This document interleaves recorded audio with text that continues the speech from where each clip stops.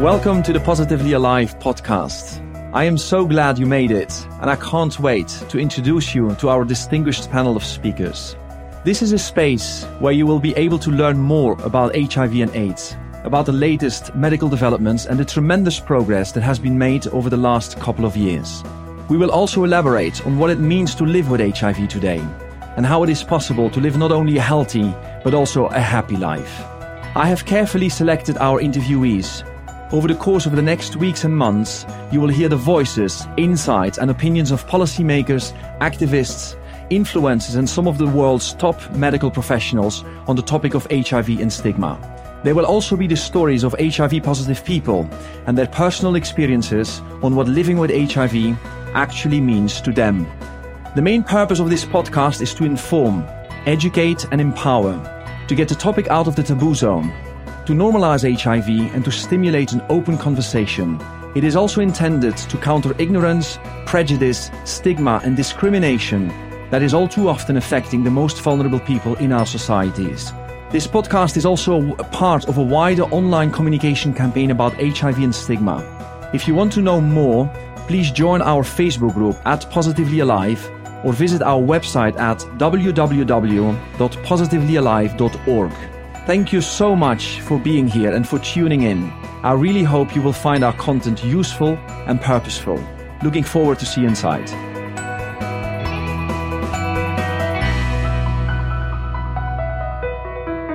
Hi everyone, welcome to the second Positively Alive podcast episode.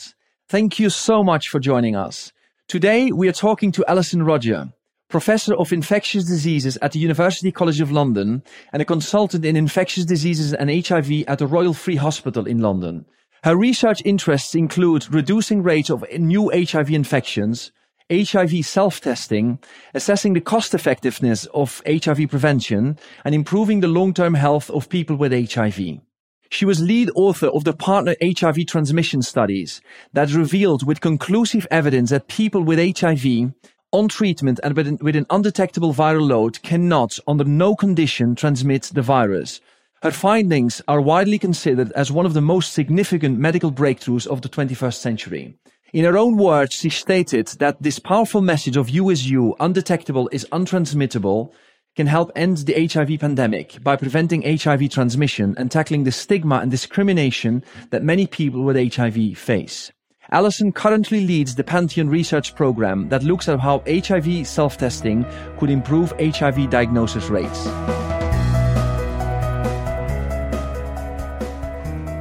Professor Alison Rodger, thank you very much for joining us on the podcast. I'm very excited to dive into some hot topics with you today around HIV and AIDS. We live in very exciting times. I had a conversation with Peter Piot, the founder of UNAIDS, yesterday. And he was saying that for the first time in his life, he is hopeful that we will find a vaccine for HIV, which is very good news for all the people that don't have HIV. For people like myself that have HIV, obviously we're more interested in a cure. But apparently that may be a bit more challenging after all. Now, there are other exciting things happening as well, and I want to talk about that. You recently presented a study called Partner 2, which has provided conclusive evidence that people living with HIV under treatment cannot transmit the virus.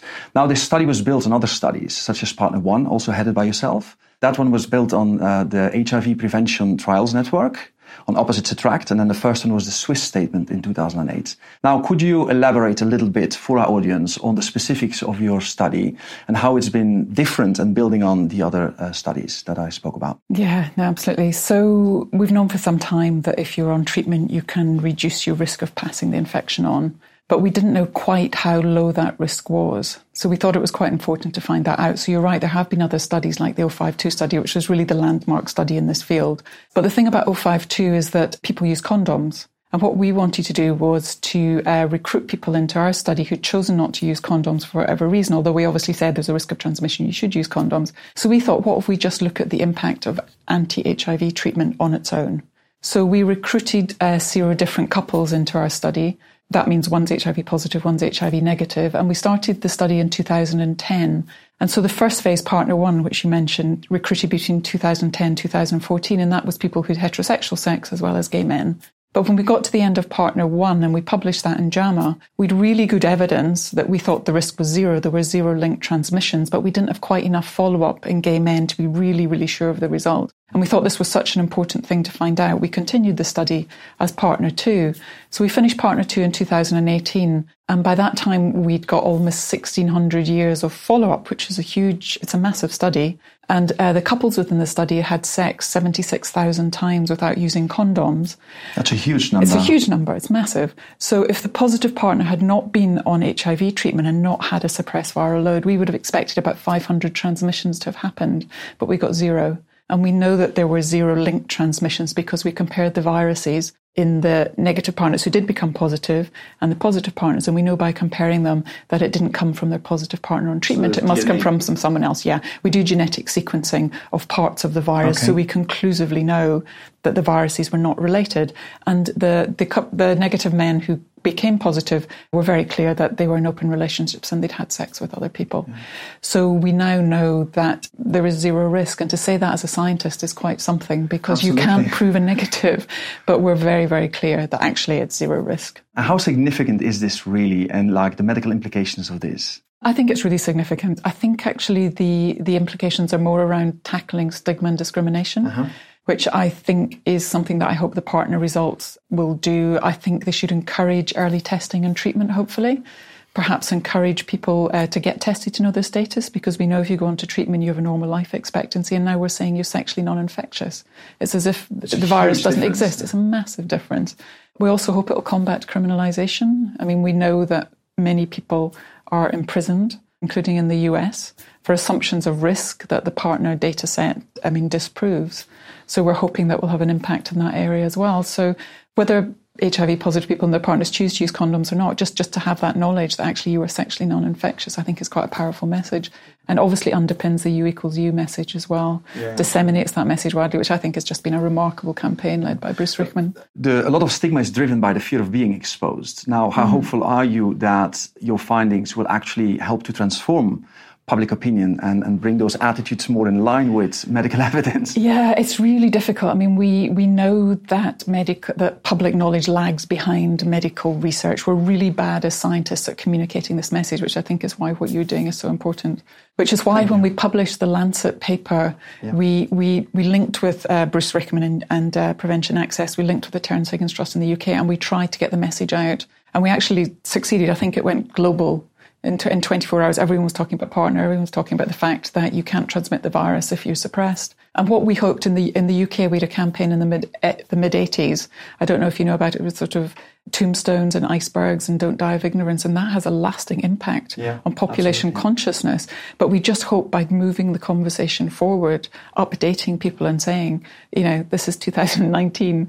You can live a normal life. You're sexually non-infectious. Really, you have to destigmatize HIV. So we're hoping that it moves the conversation It's incredible forward. how hardwired stigma really is. Yes, absolutely. And also the auto-stigma, because, I'm HIV positive and I ran away from the disease for so long. Yeah. It's just mind-blowing how, when you realize, how insignificant that really is. I mean, it is significant to my life, but once you get over that, it's a whole new life chapter opens. It's just a small, tiny part of someone, and I think it's trying to put it into that place and really say this is not a significant part of someone's life anymore. Exactly. Now, what I'd like to discuss as well, some people may ask, okay, U is U, undetectable is really transmittable, but what does that really mean in terms of sexuality? Can we all have unsafe sex now? Yeah, I don't really use the term unsafe. I kind of use condomless.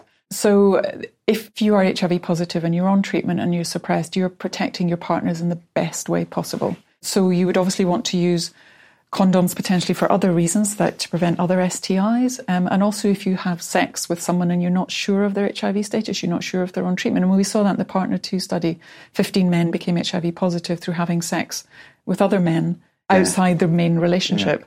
So I think it's part of a kind of prevention package. It's part of, taking care of your sexual health, but it's giving you the knowledge that actually if you're on treatment and you're suppressed, you cannot transmit the HIV virus. You may choose to use the condoms for other reasons. Yeah. I think it is just part of a package, really, isn't it? Yeah, and if you talk about PrEP, pre-exposure prophylaxis, it's part of the package. Like that means taking medicine, antiretroviral medicine, before you actually engage in sexual intercourse. Now, it has shown to effectively reduce HIV transmission with heterosexual men and women, men who have sex with men, and also drug abusers. Now, the risk of transmission can be reduced up to 92%, if I'm not mistaken. I think it depends if you manage to take the tablets as prescribed, and we know that the levels of drug in the body correlate very much with the level of protection you get, and if you take the tablets as prescribed, you can push it very, very high. I think it's a hugely effective intervention, and actually the 50 men who became positive in the partner study obviously would have benefited from it. So yes, I think it's part of a prevention package.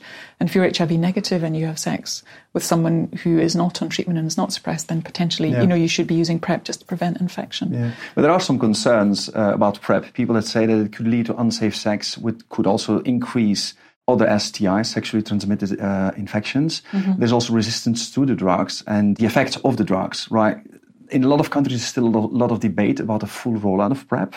What is your opinion on PrEP as a preventive strategy for... So I think PrEP is safe, and we know it's safe, and we know that from multiple studies. We know you have to manage it. If you're taking PrEP, then you obviously need to be reviewed every 3 months. You need to get HIV tested so that you can pick up early infections. You need to get your renal function checked at baseline. And we know there's some key populations that perhaps, young gay men, perhaps, when you're laying down bone density in your late teens, something to be aware of. But it's a very safe intervention. So I think it's part of the prevention package, and anyone who's at risk of HIV infection should have access to PrEP. There was a study from Australia which looked at STIs in gay men before they went on to PrEP, during PrEP and afterwards. And a lot of the increase in STIs that we see in people in PrEP is because they're being tested regularly. And we also know that a lot of the STIs were in a small group of men on PrEP, and that half of the men on PrEP got no STIs. So I think it's identifying who's potentially at greater risk, perhaps having chats about situations where they may be at risk of other STIs. And as I say, it's part of a package. But to prevent someone getting HIV, I know we say that it's normal life expectancy, you're sexually non-infectious, but I think if you can avoid getting it, then that is a good thing. So I think certainly people who have access to PrEP should have access. Now, in the UK, there's an estimated 101,600 people living with HIV, of which 7,800 appear to be undiagnosed. Now, that's 7.5%. Isn't that a big number? It is. It's actually fallen in recent years. We do have issues, and we particularly have issues in people of Black African ethnicity presenting late. So when your CD4 count has fallen to under 200, and you're at greater risk of increased risk of death and also of more severe complications. So what we really need to do is, again, it's all about destigmatizing HIV. It's people are so frightened in some population groups to get tested, but it's really trying to get the message out that actually if you get tested, get on treatment, that, it's really nothing to fear. So I think the whole issue that you talked about stigma and discrimination really is the reason why we're seeing still late diagnosis. But it is improving. Some of the work I'm involved in at the moment is trying to make testing easier. So I'm quite interested in self-testing, rolling out self-testing. So I think, there's a niche. But I think the problem with HIV is that a lot of the key population groups often don't have access to basic services. I think it's a massive problem globally in terms of, a lot of punitive policies, practices. If you're a gay man in certain countries, you're criminalised just for loving somebody of the same sex. So the whole thing is around, I think really just, it's a human rights issue. And until we actually fully address that, we're not going to have an effective response to the HIV epidemic. But the strategy to get everybody tested has proven difficult as well because of the fact that the virus is very difficult to detect at the initial stages, while that chance of transmission is high at the same time. It is, but our tests are so good now. If you're using the most modern tests, which sort of combine antibody and antigen, or if you do an HIV RNA, then you can really detect the window periods are very small. And we know from current self-testing that they are slightly greater, but, you can pick somebody up average about 28 days, which is really, it's very narrow. So I think you're absolutely right. The risk of transmission is quite high in the early stages, but you can pick people up quite early. It's more getting people to test and repeat test. Now, according to the National AIDS Trust, 97% of people in the UK on HIV treatment are undetectable, which is very reassuring and empowering. But how feasible is it really to get people who are on HIV treatment really undetectable, like 100%? Is that something feasible? Well, it is. We've got very, very high levels in the UK. Yeah. So people, much higher than 90% objective of the UN AIDS. Yeah, much higher than in the US as well, which, there's got the latest, the data, so it's a couple of years old now, but only half of people who were on ART was suppressed. In the UK, we've got very, very high levels. We've still got a small group, and I think what we need to do is really focus our efforts on that group. People have very complicated lives, and it's really trying to support people to take treatment and to address the other areas. And it's something that I'm I'm becoming interested in, because you talk about we've got very high levels of suppression, but that's just one small aspect of someone's life. Yeah. We know that in people living with HIV in the UK, there's very high levels of mental health issues, very high levels of depression and anxiety. A lot of people live in quite deprived circumstances. And so I think unless you look at the whole person, then you're not going to make improvements in terms of people's health and well-being, which is really what you're looking for. It's not just about suppressing the virus. And I think the UNAIDS 90-90-90 targets, there's a move to add a fourth 90, which is about 90% of people living with HIV suppressed. So you've done all the other things, but actually you're looking at 90% have good levels of health and well-being and good mental health. And I think that is where we really need to focus. What do you think does the mental health and the anxiety and depression numbers that are on the rise or widespread, where does that come from?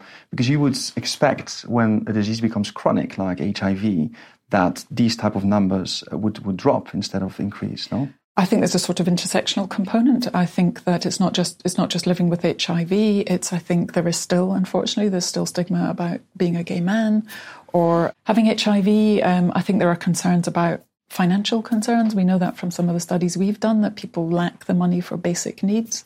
I think there's a lot of issues potentially stemming from childhood as well. I mean, growing up as a gay person or growing up in certain circumstances, a lot of trauma. I think we need to start looking at the whole person and not just going, success is because we've suppressed the virus. And I think until we do that, then I think we really haven't done all that we can. Yeah.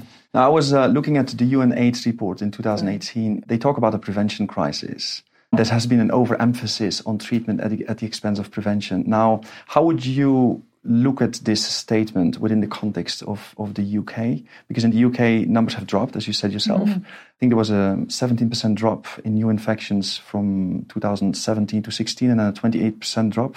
Is that a prevention crisis in the UK, or is it going better? What is that? What's your opinion? I think access to PrEP has been a really important part of that. So we talk about combination prevention. We talk about increasing testing so we've done, getting people onto early treatment. We know the time between diagnosis and treatment. I mean, we run same day starting treatment the same day that you're diagnosed. I think that's really important.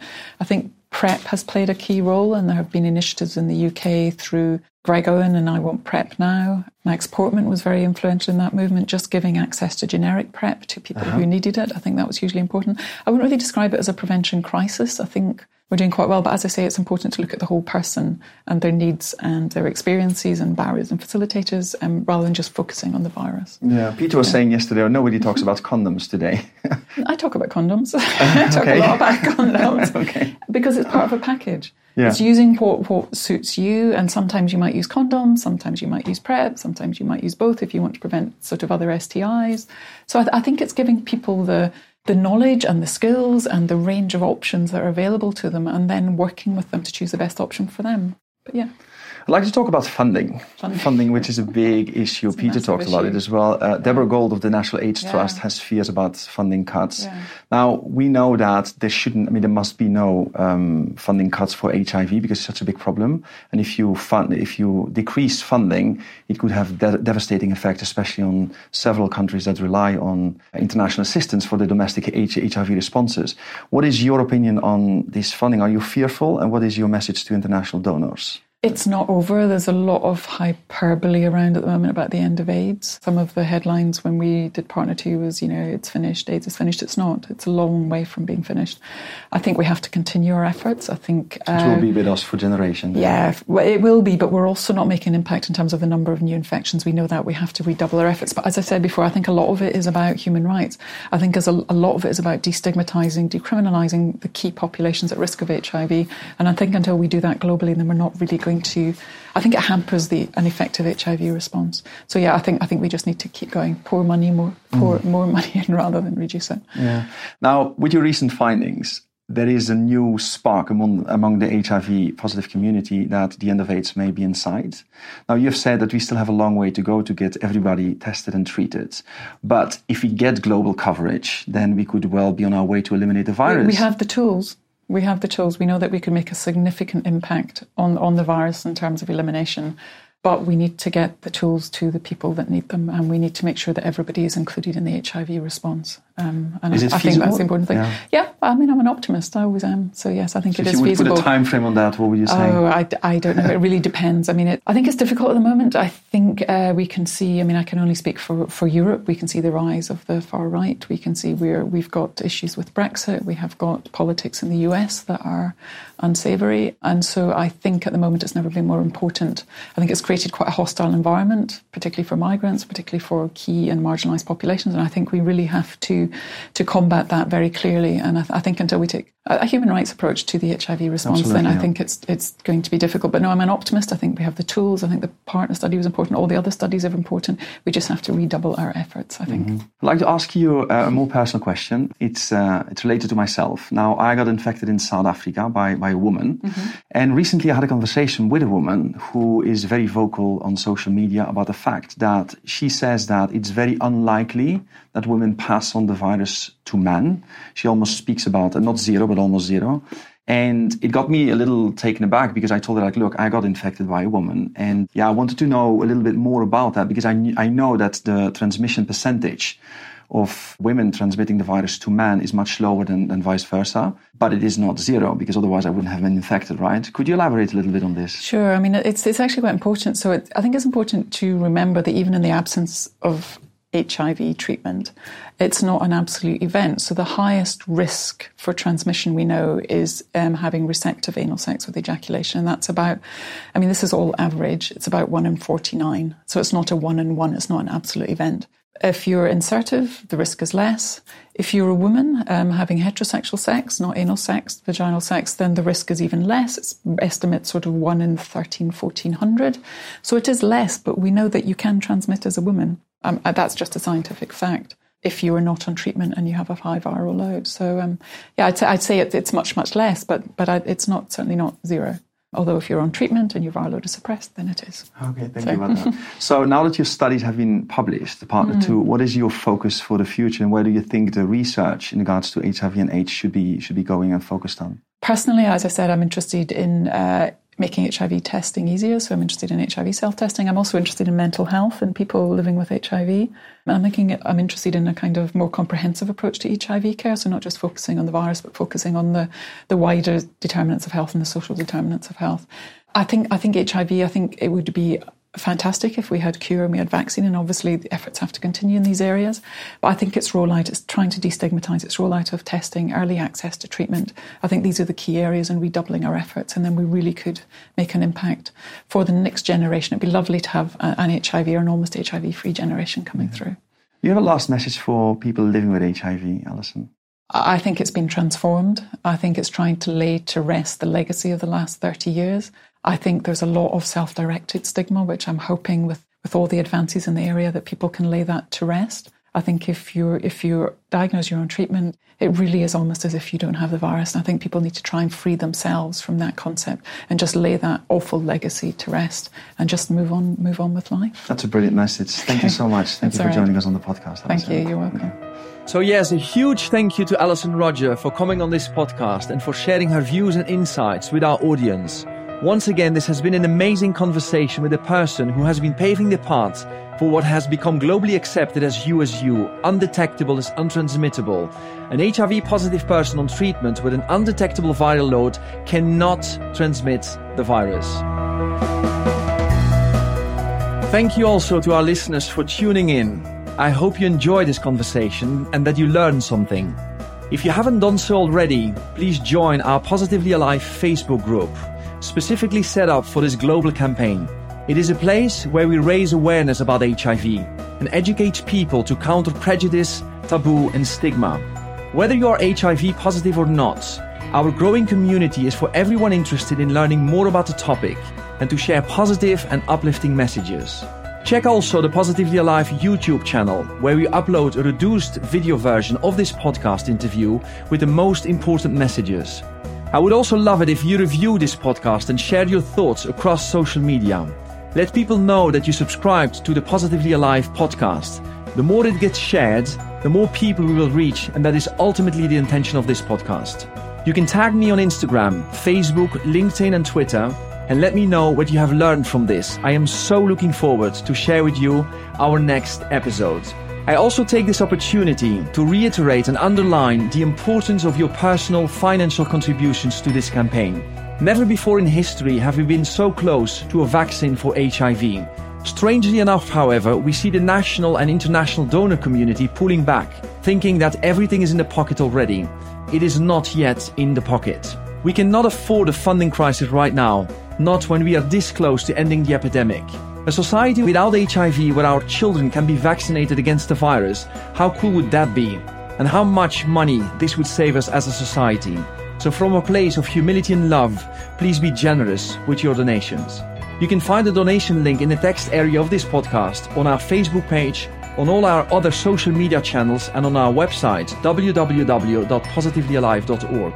I count on you, and so does the world. Thank you so much.